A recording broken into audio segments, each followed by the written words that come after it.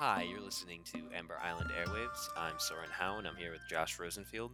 And today we're going to take on Kuvera's Gambit, which is the latest episode of Legend of Korra, Season 4. So I'll start with just my initial reaction, which was that this was a phenomenal episode. I had a fantastic time with it. Yep, same. I Um, remember. I think I contacted you just afterwards, or I contacted a bunch of people who I know watch the show, and I said, this really was finally, you know, one of those episodes that we got not on every episode of The Last Airbender, but just one of those episodes you know you're gonna come back to because it's just so well done. yeah, this is one of those episodes that reminded me of. Well, it's the kind of episodes that we haven't been getting at all in this season of Korra that we used to get in the previous seasons. Episodes like the episode I always go back to, and we're gonna start I'm gonna start the reminiscing process right now, just a week out from the ending. But the episode "And the Winner Is," which is episode 6 of the first season, that episode kind of sets itself up as being based around the whole pro bending championships, and in the end, the Equalists Is that attack the when yeah stadium Amon comes in, and right? Yeah. ruin and completely, turn everything on its head. And there's that the first great fight scene of the series, I think, in the arena with Lin Oh yeah, that and is great. Amon and Korra and everything. And that was the moment watching the show where I was like, "Oh my god, this is such a good show." And there are other episodes I'm sure that I just can't think of off the top of my head, but this was one. You're right, one of those episodes that you remember and you're like, oh my god, just everything about this was so well done. The twist, in terms of concept, such as it is, was. I mean, we. It's so funny. At the end of our last discussion, when I was like, "So we know what the Colossus is from Day of the Colossus now, because it's obviously this Yeah. big gun." Well, you And said that. I said, yeah, Let's I be said fair that. You're here. right. I did say that, but I was You were pretty pretty sure. I confident. like. Yeah, no, definitely. Well, I mean, I was had just as all the characters were, because what else could it possibly be, right? Hmm. But no, it's actually the giant robot that I think you or one of us said a couple weeks ago. Right. Well, we Is we had both speculated on it, yeah. that this would be, and then of course, uh, they totally they they made us think it was one thing, and that maybe we were wrong about our prediction, and then boom, it really is a giant robot. Exactly. Um, Yeah. Someone pointed out, though, interesting thing about the robot is, when they got to Zaofu and Toph, or someone was talking about how all of the domes from Zaofu were gone, or somebody was. No, no, no. Maybe Katara, not Katara. Sorry, maybe Korra noticed that, or someone noticed that all the domes were gone, and now we know why they were being used for the robot. Well, this actually I think goes all the way back to the first episode of the season when the mayor of that town says to Kuvira, like, you don't want to help us, you just want this area because it's rich in ore. Mm. And Well, I that's mean that's interesting. more. I mean, there could have been other reasons, I was gonna say obviously. more generally. I think they just yes. I mean she uses areas or whatever to fund her army and to But I'm going to take that as a hint that she was amassing metal for this project. maybe. But I think that a lot of that metal all came from that. But it was intentionally bendable so that she could manipulate this. Well, I don't think she was bending the metal of the robot, though. Uh, I think she was like, there were controls in the control room but that the were moving it robot. around. But I mean, sorry. The domes are bendable though, aren't they? Like in. No, they are, but I don't think she was bending the But robot it's to move important it. that they are bendable. If I mean whether or not they are, because that'll determine how whether or not anyone can get in from That's here true. on in. Although I can't imagine even Toph bending something that it's just so Maybe not that size, but huge. you could, she doesn't bend buildings. When And she you could do goes in the by the like wall, she could just rip open the side and go in. you could do the pressure point thing that they did with the Or drill that. in the last Airbender, and That's yeah, true. get little bits of it taken out. That could be one strategy. I mean, that big front glass window is just asking to be It's smashed true. in. Although there's only so close you can get to it, I guess. Well, so that brings us. There's going to be a lot of speculation here, but the other thing they keep showing us is the loading mechanism, which I think is probably going to be important.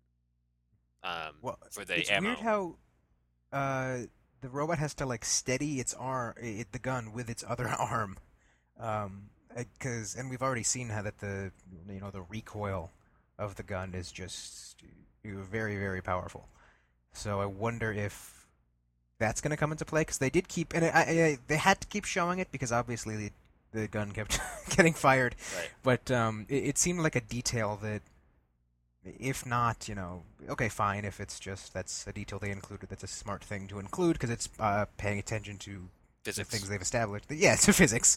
Then that's cool. But I think it would be interesting to have that come into play in terms of taking it down and like disabling that arm so that she tries to fire it and it just rockets off into the distance. Quite possibly, quite. But there are a lot of little pieces here. I mean, one of them that we know is that obviously Kuvira is necessary for this thing to function. So getting to her would probably be the first priority. Um,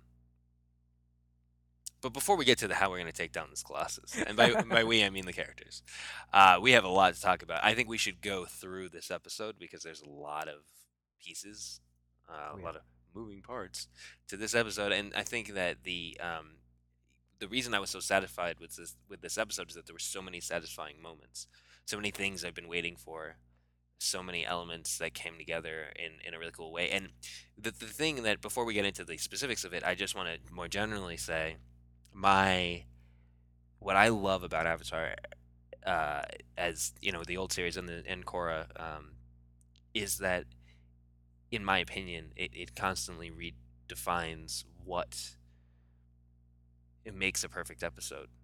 Um, or and I would say this episode was pretty perfect. And I think what I love about the franchise is that it can take what you so you let me rephrase it.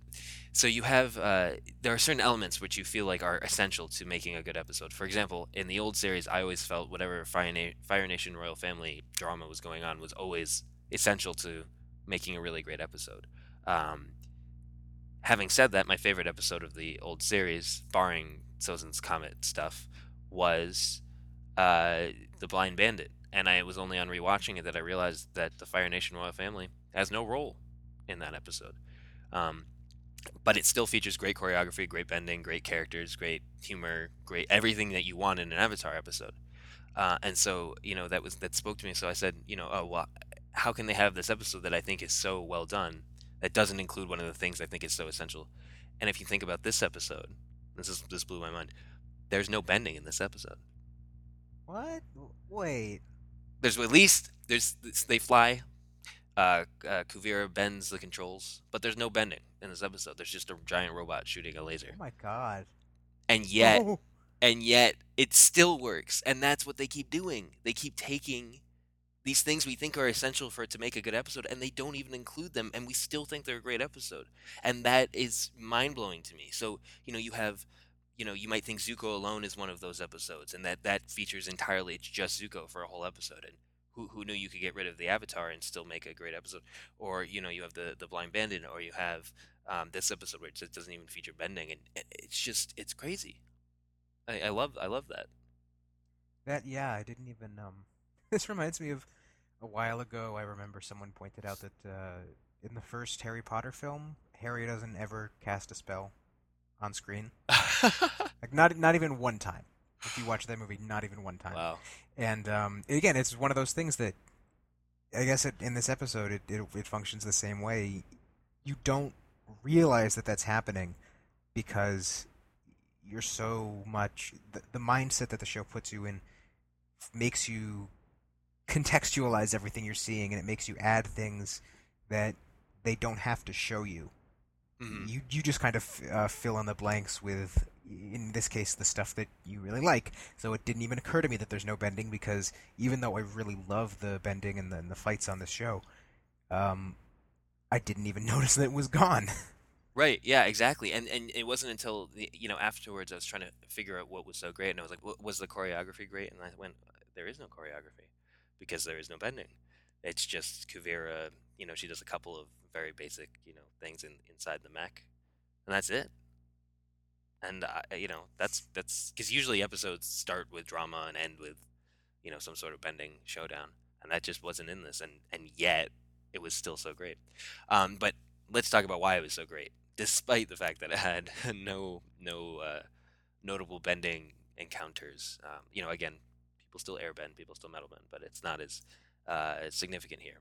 I would say So one of the first things we get, I think this was just, first of all, just on the merit alone of the fact that I'm about to say the Wu scene was phenomenal, is should be the calling card of this episode in the first place, because it's just, it was a great scene. It was a great scene evacuating the city. Did you enjoy this? I did, and I love what they've done with Mako's character, the character who seemed so well, okay, yeah, the character who seemed so significant in the first season and the second season, and who was kind of this very conflicted, very almost you could say tortured, uh, you know, heroic love interest.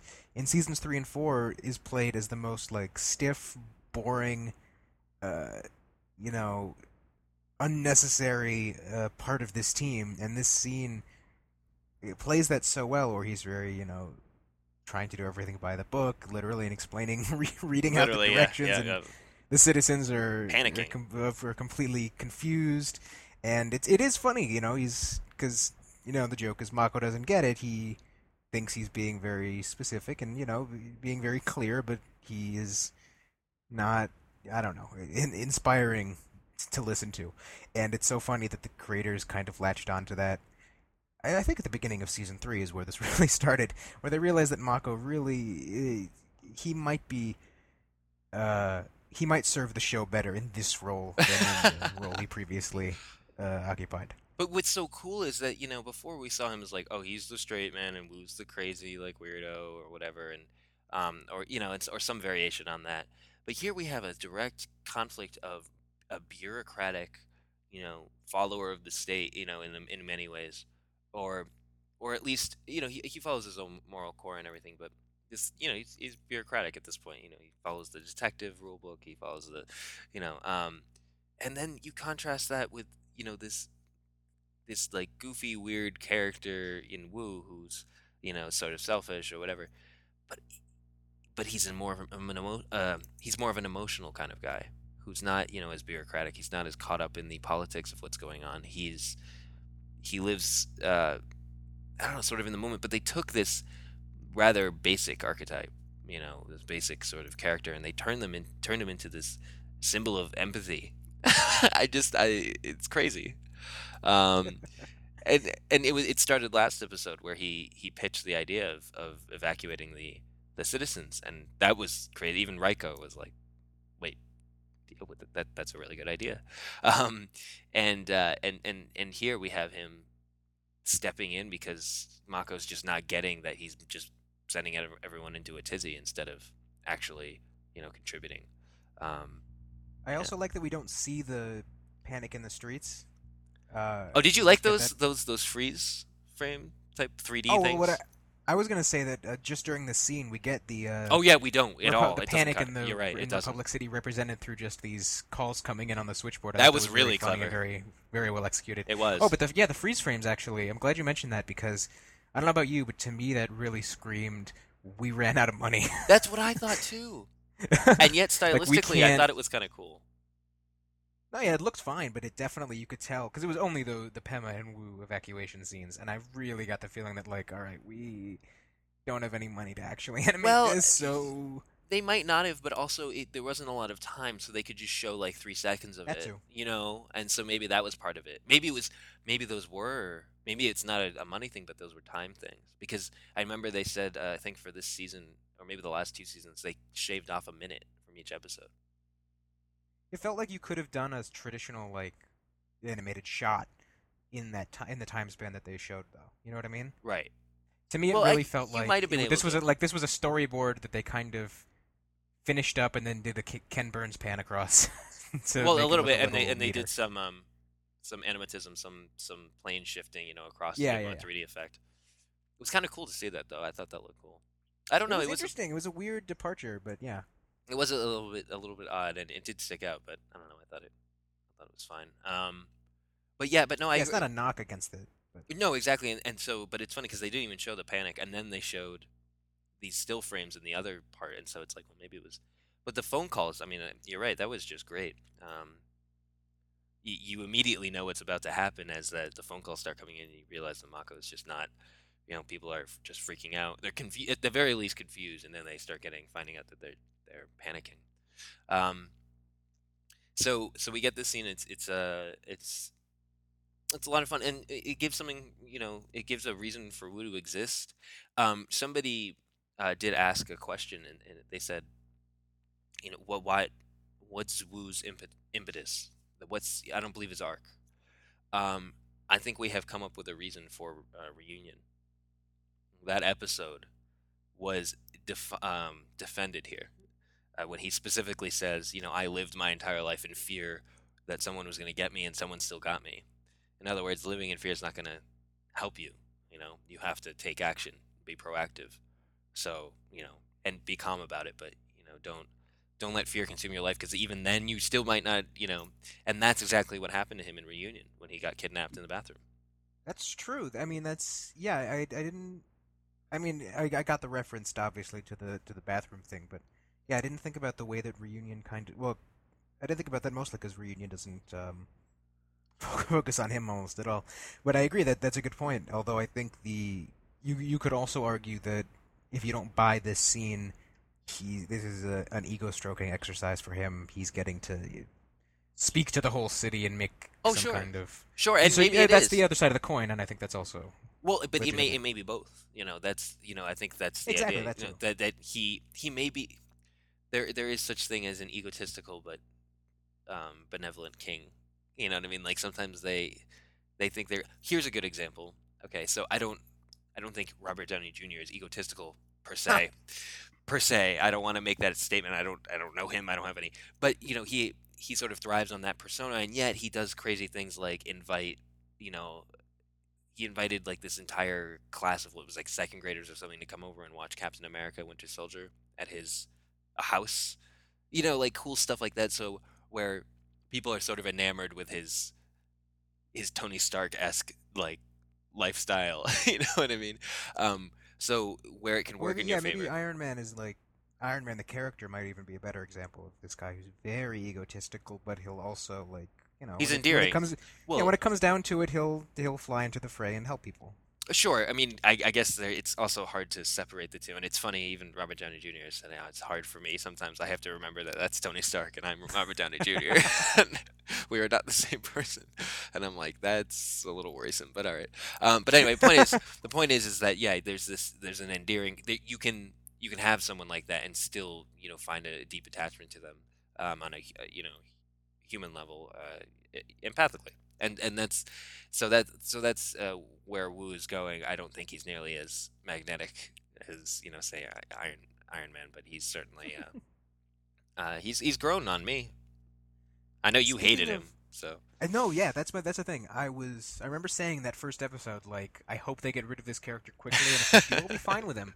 If they do, I'll be fine because he won't have been aggravating me for an entire season. But if he's right, still around right. at the end of the season, I will be furious. Mm, But he grew on me much quicker than I thought he would, mhm. and I did find his speech in this scene very very funny. He'd grown on me by the coronation where he was hanging out with Yes, Mako and that stuff. was the That was yeah. great. I mean, that was by the third episode. So I think that was the moment for me too. Yeah, well, that episode really humanizes him, even if it doesn't like make him a quote unquote better person, right. uh, because it kind of reveals where his egotism and where his kind of neuroses stem from, and it's not as one dimensional as just he's an awful spoiled brat. Hmm. Hmm. Um, but it's that reminded me. Speaking of empathizing for other people, what did you think of the opening scene with Kuvira and Batar? Because I can see how this moment where they're talking kind of after she gives this speech. Well, first of all, she gives this speech where she says, "We're going to conquer the United Republic," and it kind of seems like this has been her end game all along, Hmm. which I think lends a lot more. I wish they had kind of Clarified that. introduced seeds of. Well, yeah, I wish there had been seeds of that earlier, so that she had It's been almost kind like of the more of seeds a. of that are the. It's almost like we're gonna find out in one of the comics or something that something from somebody from the Promise is related to Kuvira, and she's had this grudge for generations or something, because there's no precedent for it. Like, and Well, yeah, this if episode in particular really builds on. She's talking about how Zuko and Aang founded Republic City. This is all the Promise. Um, I was kind of it was funny. So I was talking to someone who was watching it with a friend who hadn't read the comics, and he was like, "Whoa, Zuko and Aang found Republic City," and he was like, "Yeah," and like, didn't we know that already? And he realized it was the comics that, and so some people just died, aren't up to date on the comics per se, so they don't know um, the backstory there. So, but they're really bringing all this stuff in. It's kind of cool. Yeah, and the thing is, like, I totally buy that Kuvira would. Obviously, she would be the kind of person who would probably be upset about Earth Kingdom land being taken away from the Earth Kingdom because Right. she is a fascist. Right. But it just feels weird that this specific kind of motivation in retaking the United Republic wasn't introduced earlier because I really think it would have made her, uh, if not necessarily more of a threat, but it would have made her villainy. It would have broadened the scope in a way, and it basically what it would have done is it would have made the stakes of this episode consistent throughout the entire season. Because I think maybe the reason I didn't really get a handle on Kuvira for a while is because the idea of conquering the Earth Kingdom with questionably ethical means, but with not necessarily violent ones. We didn't see a lot of really awful dictatorial stuff against like innocent people. But I think if they had introduced this, idea that she is very anti-United Republic, and that's her final goal. That's what she's gonna go after once she has the Empire. Then um, her quest to unite the entire kingdom would have been a lot more. There would have been a little more attention involved for me personally, maybe. But that said, I think it makes total sense to me that this is what she would want to do. Right. Right. Yeah. No. Exactly. That. I mean, so it would have. You're right. It might have clarified things. I think it's another example of, in retrospect, this might all fit together better. If we That's were true. upon That rewatching. yeah. And so that's always part of Korra in general. I think is going. Oh, you know what? In retrospect, that really works. That's weird. Even you even felt that way about season two. Um, Yeah, that's true. Yeah. so really, who knows? But what I find compelling about that as a villain standpoint is it brings her back into the. It, I might even disagree. Like, I think it makes her a more sympathetic villain because um, there's a very nuanced argument there. It's something that people argue about all the time when with colonialism. Where uh, sure, um, the initial incursion was a terrible thing, and that's pretty much not up for debate. But what do you do now? You've got generations of people who have grown up here who identify as whatever that nation is. So do you just throw them out? That's one option. Um, but I think it draws an ethical dilemma. Do you acknowledge that they're there and try and work within that, or do you just go back to the initial, to the drawing board? And and I won't bring up any major conflicts. I'm sure you can suppose from there, but or superimpose those ideas from there. But it really it's just more compelling because you have this, and it was compelling in The Promise too, where you have these Fire Nation colonies in the Earth Kingdom. What do you do with them? And then it was really the people themselves, which is a little bit different than maybe some real world scenarios, who said, "Look, these were colonies, but we're Earth Kingdom and Fire Nation. We have no, and we're married. We have kids. We're not. We don't feel like we're part of either nation or both nations, really. So, what do you taking us back into the Fire Nation or taking us into the Earth Kingdom is not a solution, and that's why they come up with this plan to do, the United Republic, and that so to me that almost takes away Kuvera's villainy, or not takes away. It doesn't make her as one dimensional. It makes her a much more nuanced argument. It's not conquer the world, which is what we thought even last episode. I was like, oh no, she wants to like conquer the world, but that's not the case at all. She's actually more interested in reclaiming former territory, which I think is interesting. Yeah, that's true. I think that's absolutely true as well, and I think that nuance. I think she was. You could argue that she was. There was a different nuance to her kind of plan of attack in the previous episodes of the season in terms of the whole idea of she wants to. unite people and be a leader and kind of restore order, but at what cost? And so that was going on, but I don't think that was as compelling because this it just didn't feel as she didn't feel as dangerous. And I think maybe the problem is I just don't care about the Earth Kingdom, which is so such a broad. I mean, it's so big. It's sprawling. It's so Yeah. big. It's hard to kind of conceptualize just what the Earth Kingdom, the whole thing is. Well, and Very also when it easy. had so many years of just terrible mismanagement anyway, so you're like, meh, you know. Exactly. That's the thing. Well, and I guess that was the nuances. But that's the problem. It's like, all right, she's nuanced because yes, she is technically, you could argue, doing a good thing, but I don't understand why the heroes really care so much, Right. as opposed to people like the Red Lotus or Amon, who have clearly had tangible impacts on the lives of the main Right. characters. Where I think maybe that's really what it is none of our characters live in the Earth Kingdom, so this really doesn't have an impact on them, and it really feels like almost they're the ones It's almost intruding on removed. her business.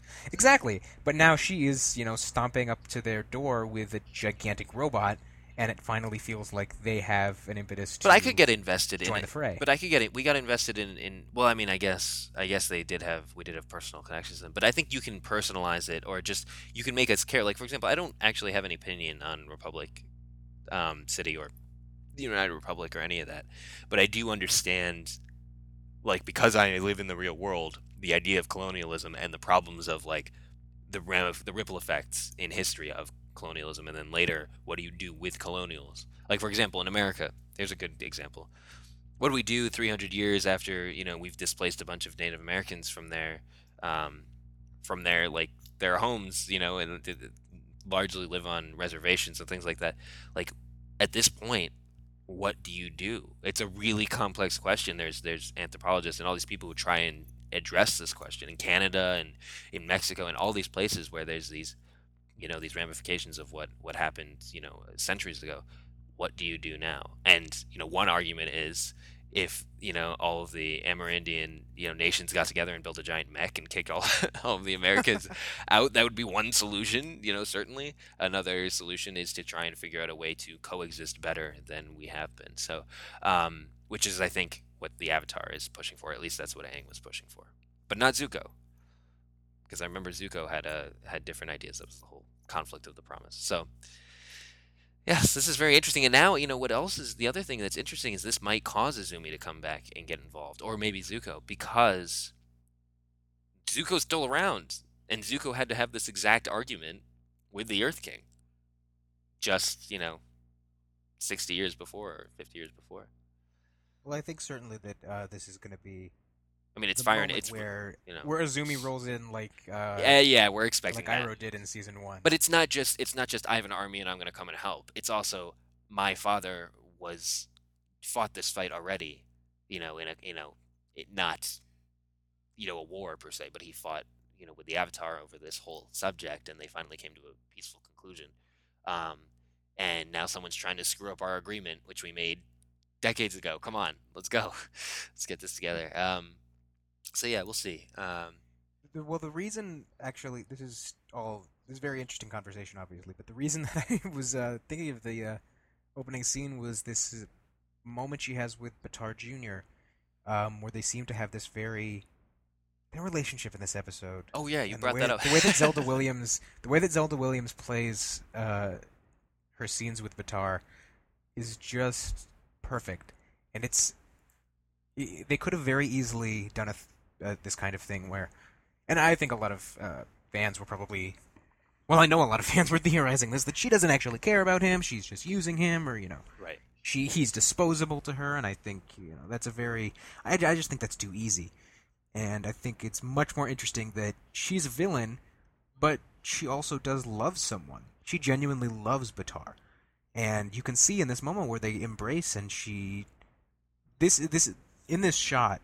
Normally, when you get this shot where the a sinister person is hugging someone, And while the other person can't see their face, they kind of open their eyes and they have They this little glare, like yeah. sneaky Yeah, yeah, smile. yeah, yeah.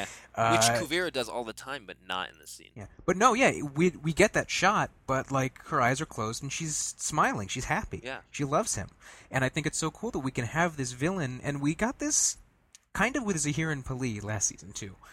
Um, we have where you can have a very, very, very evil uh, person who can also express genuine sentiment that isn't based in calculation and isn't based in kind of you know they're not using this person for their own kind of gain. And when we get to the end of the episode and what she does, where she decides to basically sacrifice him in order to take out everybody else, this doesn't seem like a cold action. It really seems to me like she regrets having to do this, but because of the person she is capable of doing it She's so without pragmatic that she can just. yeah, she's not gonna stop herself on Sure, like yeah. moral grounds. This is just she Yeah, and sees her we've got to opportunity talk, and we've got to talk about that last scene. yeah, oh my god. But first, I want to actually ask you about the. And by the way, I totally agree with all of that. I think that it's, they haven't built their relationship up that much. But and actually, this probably ties in a little bit to the other element to this, which is kind of cool, which is the historical side. I'll link this in the article, but there's someone has gone through and they often do this, with the Earth Queen and all these other people who have direct historical counterparts. So there's obviously we know Kuvira has connections to all these fascist leaders and Nazis, things like that. Even down to stormtroopers and things that we've seen. But we also, I did not know this, and this is a big part of the show, big part of this episode, where President Raiko, turns the city over to Kuvira. She shows up with her giant mech, and he basically says, "Okay, yeah, you can have the city," which is what basically French President Reynaud did, Paul Reynaud, in World War II, which is infamous because this is the reputation of France. Since then, or the sort of the generic reputation is that they surrender to everyone, or the stereotype. But in large part because of this big moment where the president of France turned over the country to the Germans and then proceeded to help them in rounding up you know Jews and whoever else they were hunting down for the Nazis. And that's the only way to really complete this metaphor is if they go in and start rounding people up in this next episode and sending them to re-education camps, which they might do. We don't know because we don't know how many people got out. So I thought that was really cool. But going back to Batar Jr., they also drew comparisons between Batar Jr. and the Nazi youth, who were obsessed with following Nazi culture, following Hitler, and all this other stuff. And then ultimately, when it came to the actual combat, they were ended up being used as human shields, and became cannon fodder, totally dispensable. And despite their utter devotion, and in many ways that parallels what Batar did. Now, I think the difference being, of course, that as you said, Kuvira has some connection to Batar and does care about him, but ultimately, and I think that's what she's saying in that last moment, is that she ultimately he wasn't a tool. He wasn't exclusively a tool, but he was, let's say, 60% a tool and 40% her lover. You know what I mean? Like ultimately, what he was more to her was a tool, because otherwise she wouldn't have done what she did. Well, I think the key moment here is when, because if we look at like the structure of their dialogue in the final scene, and he tells her, "Yeah, the Avatar's here, everyone's here." She switches it off. She switches her side on mute and says, "Find out where the signal's coming from." And my initial reaction when she says that is, "Oh, she's gonna blow them all up." But when I rewatched it, what I think she's actually saying there is, "Well, we got to go find them." But then the next thing he says is, "Hey, look, you got to stop this because otherwise I won't be able to see you again. we have the Earth Empire. Let's just be happy with what we have. And I think this is, Kuvira kind of realizing. I think Kuvira maybe thought that they had an understanding that like work came before family, Well, not and well, not just work. Also, I think her word came before anything I mean else. exactly, yeah. I She think made the that decisions. she had this idea that like, look, I love you and everything, but But we both have to be on the same page with regard to my plans to conquer the United Republic, right, and if you're not gonna be a part of with that. me on Yeah. that, then clearly we don't have the same understanding of this relationship. Right.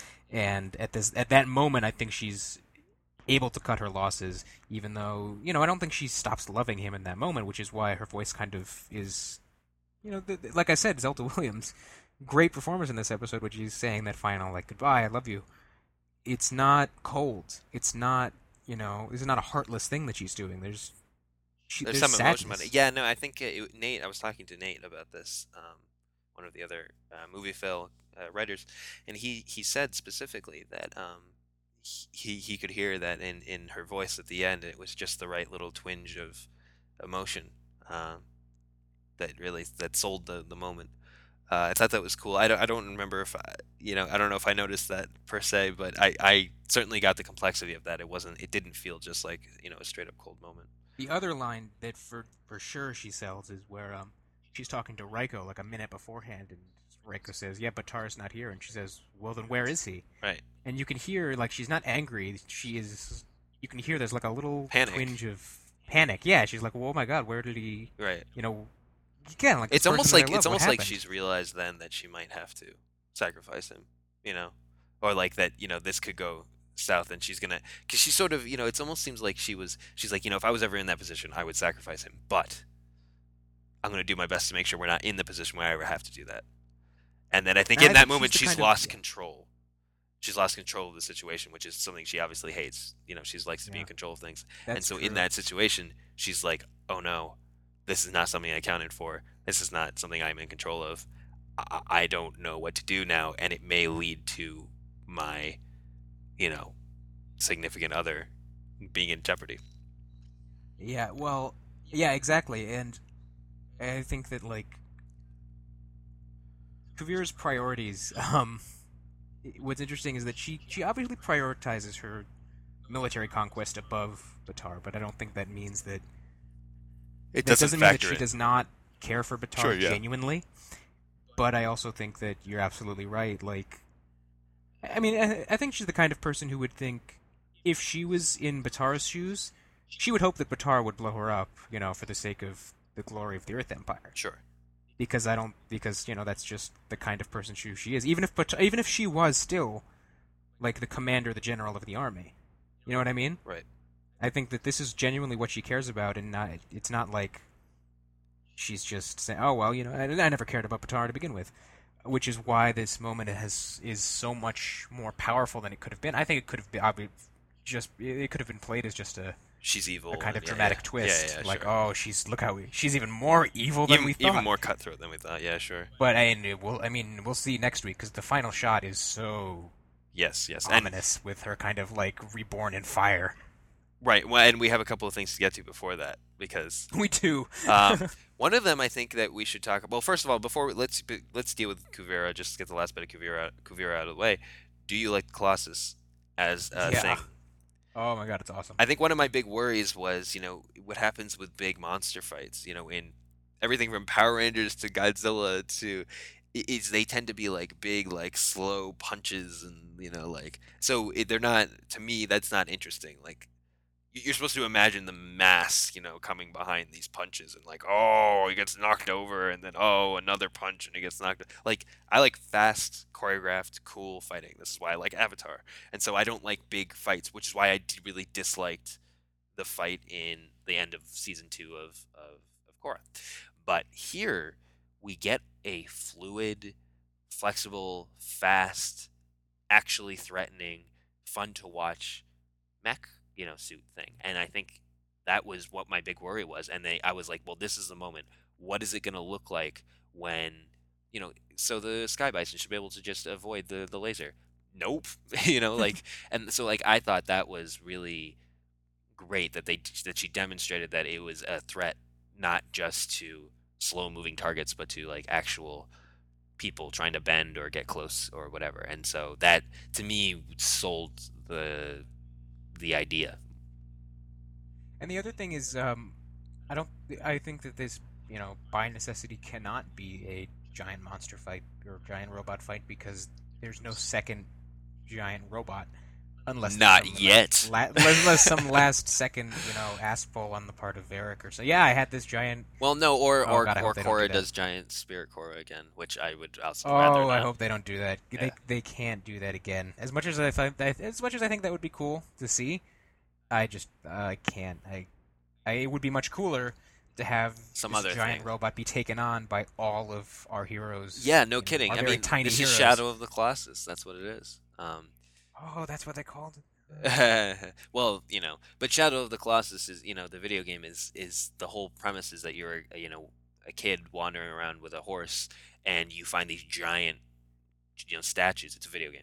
It's giant statues and that are moving and that you can climb them and you're supposed to take them all out. You're supposed to kill them, but you're tiny and these things are huge. It was on the PS2. It was a very well known, well recognized game, and but what was so fun about that, it wasn't that you were also a giant person fighting these things. You were always very small, clinging onto the back of a flying colossus or climbing up, the leg of a giant colossus, trying to hold on. And that was what was so cool about it, was the David Goliath, paradigm. That's so fun to watch. So that's what I'm hoping for here. Having said that, some interesting theories have popped up, and I think that I would love to get your ideas on this. Some people think that they've shown mountains getting destroyed. We had that great scene at the border where she just literally kills like 10 people. We Yeah, that was That was like, harsh. That was yeah. awesome, beautiful. And I love that. Can I just say that I love Studio Mir didn't it tends to be in a lot of these, in anime and other stuff, that we get these explosions. They're so gratuitous. They go on so long. They're so over the top. The explosion happens pretty much exactly how you might expect it to in real life. There's no fanfare. Blows up she blows up the outposts, and the whole explosion takes over. It's like half a second long. You know what I mean? It's not over the top. There's no like giant people jumping out of it. It just is very simple. They all died. She's terrifying. That was it. So I just love that little subtlety that and it wasn't the subtlety of the moment. That she was just it was underplayed, and that's something you don't often see in Eastern animation styles. But getting back to this idea people had. So they keep showing mountains blowing up, especially in the last episode where we see the town gets, the gun gets moved, so she shoots the mountain and it explodes. If no one can get close to the Colossus because it's too fast and they can't get near it, do you think one of those errant laser blasts is going to hit Zahira's prison and perhaps allow him to become involved in the final fight? Hope so. I hope so. I Because mean, I want to just preface this with an actual bit of evidence from the finale of last season, which we know this story is connected directly to that, and we've already seen Zahir this season, where they talk about, well, why don't you just hit Zahir out of the sky, or why don't you do something to attack Zahir? And they say, well, it's not worth it. He's too fast. You can't. He's too difficult to hit. I think Tenzin says that. Um, and if that's the case, that's exactly what you need in a situation like this. And we already know he hates the fact that what he did led to Kavira's rise. So from there, we speculate. this would be so well. It would be so perfect because this entire season has been about Korra trying to rid herself of him. Right. And in this, I would love to have this moment where the two of them have to, and we It did might get be how this in this Beyond next the episode Wilds. ends, where like it just, or maybe he doesn't get freed because of the laser. Maybe she just shows up at the end of the episode and says like, "All right, we're out of options. We need your help." And then it ends. Yeah. The problem is that we did kind of get this in Beyond the Wilds, in terms of him uh, admitting that what he created with Kuvira is completely antithetical to his entire philosophy, and he feels so bad about that that he will help the Avatar take her down. We that already did happen, but I think it would be really cool for that to just be kind of prelude to him Really getting either involved. getting freed from prison and then what I would really love is if he helps them beat Kuvira and then he's like, yeah, I'll go back to prison. Like I Really? feel like That was because like that's my question. Is the reason I'm reticent about like saying this might happen is that I don't know what you do with him after that. You know, this season isn't about him. You know, as the main villain, right? So you can't have the main villain lose and then still have to deal with Zahir. So what do you do? see, I feel like I don't think this is necessarily what would happen if I'm just speculating, but I could see them kind of selling this moment where they win. Zahir helps them win, and Zahir is kind of like, "Yep, you know what, I will go back to prison. I'm because even if I'm not totally sorry for what I did, I am. I mean, I am sorry for uh, doing what I did in terms of uh, creating a situation where Kuvira could rise to power." And whatever, I've been meditating a lot, and I feel better now, and something like that. He's been in Right. this alone in this dark room, doing nothing but meditating into the spirit world. I could see him kind of coming to this understanding where he's like, oh yeah, I don't want to kill the Avatar anymore. I just Yeah, but he still seemed pretty adamant about it. He was like, like we find ourselves temporarily, alive kind of thing. So, I don't know. But I realized as you were talking that there is a another question that might tie into this. Why did they bring Asami's father back into the picture in Hmm. earlier in this Yeah, I season? remember where we speculated about that. We did, and then we haven't heard about it since, and I didn't even think about it until now, and I realized that's another villain who was in prison and they brought back and, was temporarily involved, maybe only to promote Asami's storyline. Again, I really like those scenes, but why, And so you wonder, is he going to play a role in trying to deal with the Colossus? Is Zahir going to play a role? Are these villains going to become it's part of Korra's understanding of their viewpoints to reintroduce them to the world, or what happens? What is the point of this? Oh my god, you know what I just realized? What? We have a specific line in this season where Varric says that he got the idea for the Spirit Ray when the fight with the Unalaq fight helped him break out of prison. You remember when he says that? Oh yeah, He says during that fight, the prison got destroyed and he was able to escape, and that's where he got the idea. So that's obviously there. That is, I'm not in any way suggesting that that is intentional foreshadowing, but uh, yet more that weird evidence. that would be yeah, that's some very strange like conjecture to Although add to the maybe pile. that would feel too repetitive if they also had Zahir get escaped by the same method. I think they could do it I think they could play it off as like a callback. They could, they could certainly could, and that could be kind of fun because it's been at least a season since then. I don't know. Yeah, it's interesting. Whatever they do, because they need to come up with a way to get to the main body of this Colossus. Clearly, that's going to be the goal of this next episode. And then I think Korra and Kavira have to have their big showdown, and I think all that will probably happen in some fashion. Um, and it's funny, I don't sound that enthused because again, as although I didn't hate it as much as you did, their last meeting was not terribly fascinating, um, or interesting to watch. But what I do like is, and so we do have these other airbenders who are not fast enough to probably navigate, which they'll either find out or they've already decided, in this next episode, in terms of avoiding the laser of this Colossus.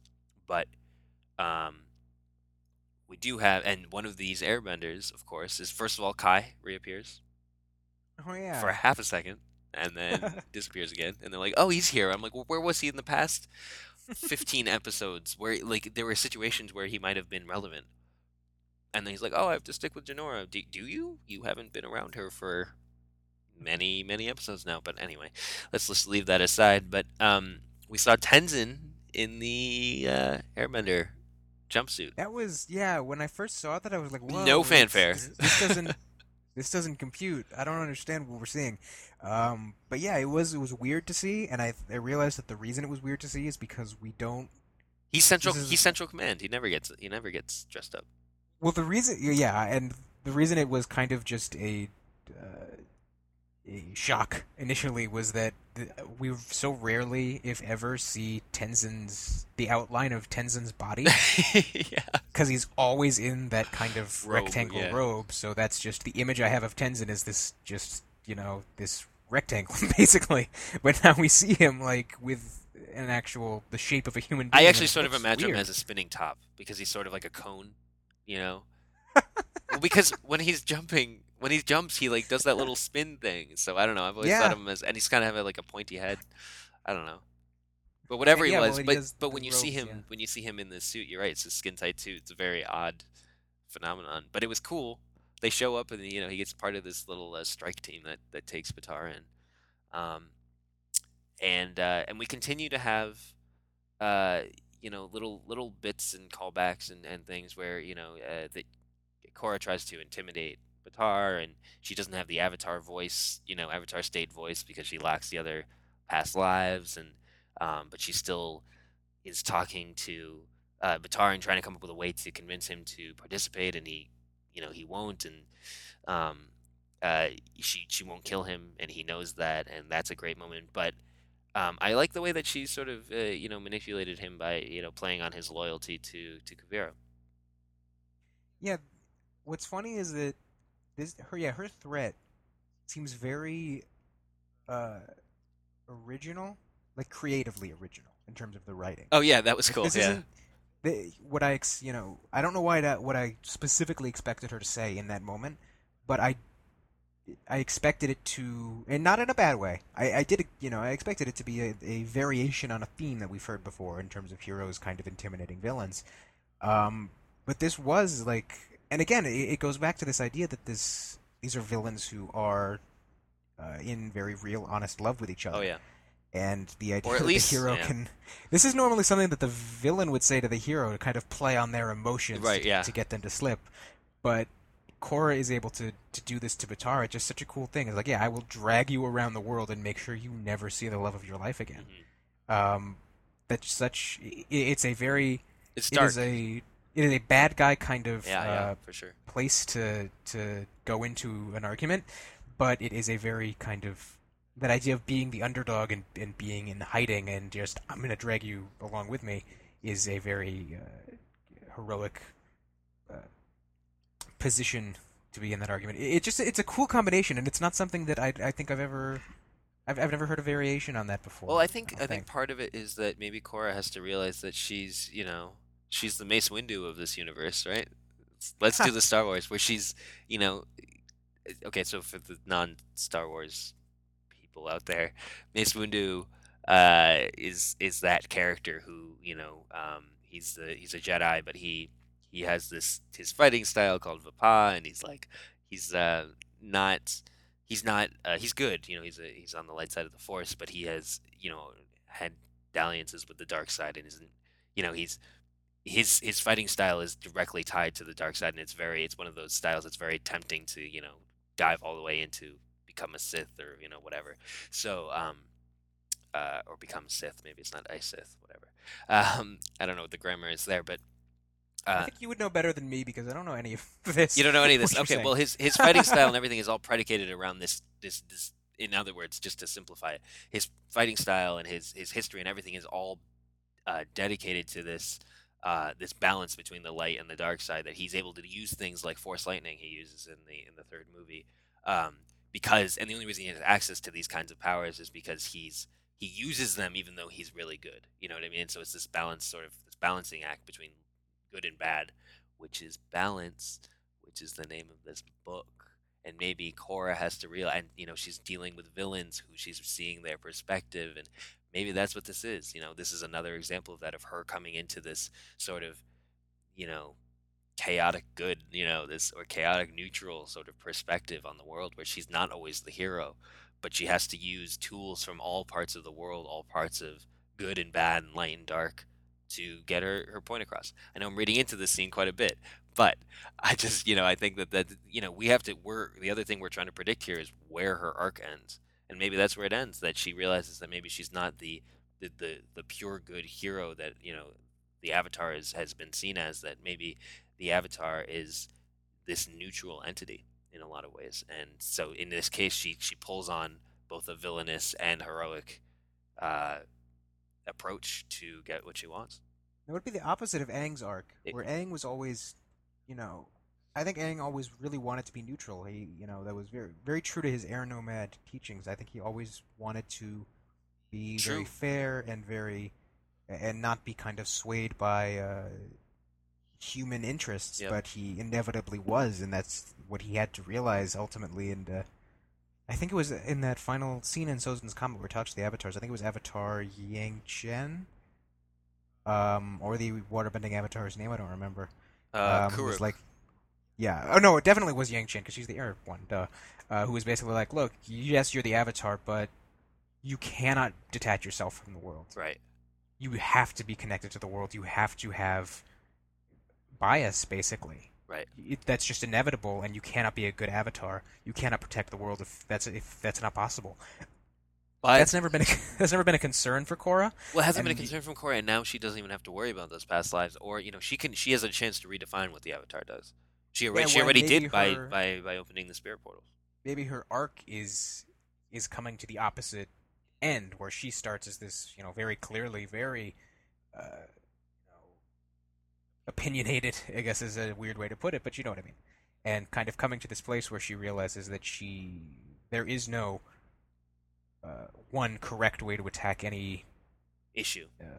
any issue, any problem Yeah. that she might come across. She has to adopt the Avatar's perspective on the world, and that is a perspective that can't be as motivated by her earthly concerns. Exactly. And you know what's funny about that? She's got to let go of her earthly tether.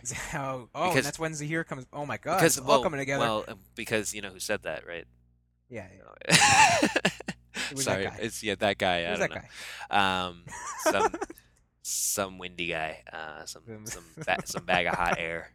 But all I can think of when you were talking about that is that one scene in the first season where she grabs the megaphone, and she's there's that guy talking about non-bender rights, and she grabs the megaphone and says, "What are you talking about? You guys have," and that's a point where she's really taking a side on something. And I don't know that she would ever do that now, where she just doesn't, because she's seen the point people's purpose. She's seen these villains, their perspective, and she's realized that maybe she can't be so um, uh, didactic, and I think that's what it is. She's realizing she's got to be a little bit more wholesome in her approach to any of these situations, and that And there was that moment. Yeah, there was also that moment a little later where she has a chance to take out Kuvira, and like something inside her stops her from doing it. right, right, exactly, and I think that's what it is, where she thinks she knows exactly what she wants to do, or at least in the beginning of this series, and now she's beginning to realize that maybe the obvious answer isn't always the right one. Yeah, this is. Whew, it's all coming together. It is. Well, we'll see if it actually does, but I Hope think so. I think that's where it's narrowing in on. And if so, that was a very complex idea to communicate, very like a vague sort of thing. If that was, then I apologize for my understanding of these past couple episodes of the show. You can just Because if that was this is some all- intricate plotting. Because Yeah, that makes this really a damn. character-driven season. That makes a lot of Yes, no. So and if the whole that's series really. if that's the conclusion they come to, and honestly, I think that whatever conclusion they come to is going to kind of reveal this more intricate plotting, even if it's not specifically that. Yeah, I would like to just preemptively apologize for Well, all the things I said about how awful the plotting of the season was, because I'm sure I was wrong. well, let's save it for the finale. Um, but in our last little bit here, let's really delve into the explosion, because this is uh, this episode ends. It's not as brutal, I think, because it's not as individual as that ending where Tenzin's getting beaten by the Red Lotus, Which 'cause clearly was supposed to signify, I think, him dying. dying. Absolutely, Yeah, that's what that everyone thought. that we talked about that the cinematography of that Oh, shot everything was, about it, and that was yeah. heartbreaking. That episode was. I thought the episode was genius. It really was an excellent Oh, episode. such a great episode. An Um, episode much like this, as we were talking about earlier. very similar, and I think it Yeah. might even be the same place in the season actually. Around the Um, same place. yeah, Yeah, that's it's right. right around the last three episodes. So, but here we have a bunch of the main cast, and we have Bitar Jr. and we have the twins and a couple other people, and Kuvira locks on, somehow traces the radio signal. I don't know. They have GPS now. Sure. Yeah, why I not? just bought it. I was like, you know what, fine, if you say so. Um, maybe it could just be that he was basically pointing a radio receiver in different directions, and whatever was strongest, that's where he was going, which is not really GPS at all. It's a very actually, I to be honest, I don't. Maybe they're just kind of pinging it, and they were like, "Well, Well, hey, it's right exactly, there." exactly. I Yeah, mean, they were maybe pretty that's what it is. close. Yeah, and it doesn't seem too far fetched, but let's just leave the tech out of it. Yeah, sure, why Um, not? so she sees it. They were like, oh crap, this is oh no, what do we do? And then she fires at the station. We talked about her reaction with Batar Jr. Now the question is, who survives, right? Like who makes it out of this explosion alive? Because we don't see anything after this. So here's my thing. The because um, here's this. I feel like we and I think to a larger extent the larger fan base has these conversations as if this show is Game of Thrones, and And it's not. like no, yeah, I could. While I could definitely see, well, they can kill off characters. They kill off characters all They the really time. do. Yeah, but I don't think that we should, or maybe that we necessarily can look at this as like which of the heroes are making it out of this cliffhanger alive. Just if only because this is a Nick show, and I don't know if they'd kind of. I don't know that they'll kill any of the main characters, but I think that the strongest. I'll give you the two people who I think are Okay, yeah, viable. and because I have some too. Right, because I think that the two people who are the most viable are one of the twins. Because again, as you pointed out in previous episodes, they've shown them why are they there, but they exist to be the kids of Suyin. So maybe that's it. And so simply having them die, and not because they're interesting characters, but because by virtue of them being Suyin's child, it's sort of like you could be introduced to a character in a movie who you don't know. You don't know their kid or anything. You just know that their kid died a long time ago, and that's sad enough. You don't need to have met the kid. You know what I mean? As terrible as this is, but like it's the it's just the simple idea of having to to bury your offspring. It's a terrible thing, and so that might be enough to justify it in this. And they're not children. They're teenagers or it's semi-adults or whatever. So that might be a thing. The other thing that might also be, and I don't think this is going to happen. So this has just been speculation from a lot of people. Is that Mako is the one who goes because and I'll link to this too. There's an album I think I sent it to you, where in the last few frames of this shot, Mako literally disappears in the beam. He's gone. So by like purely objective standards, he's dead. I don't know that that's actually the case. I don't. I sincerely doubt that. But he's gone. So like narratively, I don't even understand why you would do that. But I do. This is The such a the funny idea. I'm just picturing it. the I album haven't even looked at it. the album is. I like that you're laughing you're giggling at Just Mako the whole dying. concept is hysterical to me. Well, I like that someone analyzed it to see what happened. Yep. Okay. The album is called Mako. Yep. He's yeah, he's gone. He disappears. I don't know. Yeah, He could be behind in the last he's frame probably there. behind the rubble. Maybe I knocked do out. like Batar's Face. expression in this last Yeah. frame. He looks like a chibi a little bit. He does. Oh my god, this is hysterical. But speaking of which, the only person I have on Death Watch is Batar, because That's another good. That would probably be my third. Yeah, for sure. yeah, if I think Or my second, actually. I don't think Mako's gonna die. the only thing is, here are my kind of three spheres in terms of this discussion. I don't think they would kill someone like the twins, if only because, like you said, we don't really care about them, so it would just feel kind of like a waste. I don't think they would kill a character we do care about because it would be weird to have that character be dead in the first 5 minutes, and then like we have to do a whole episode after that, and you run the risk of just having that be brushed aside when it feels like if you're going to Well, it do that, you have depends. to It do the depends rest of if the they episode. if depends if they pick up midway through the blast and then except like re-showing some of those shots just to pick up the momentum. You know.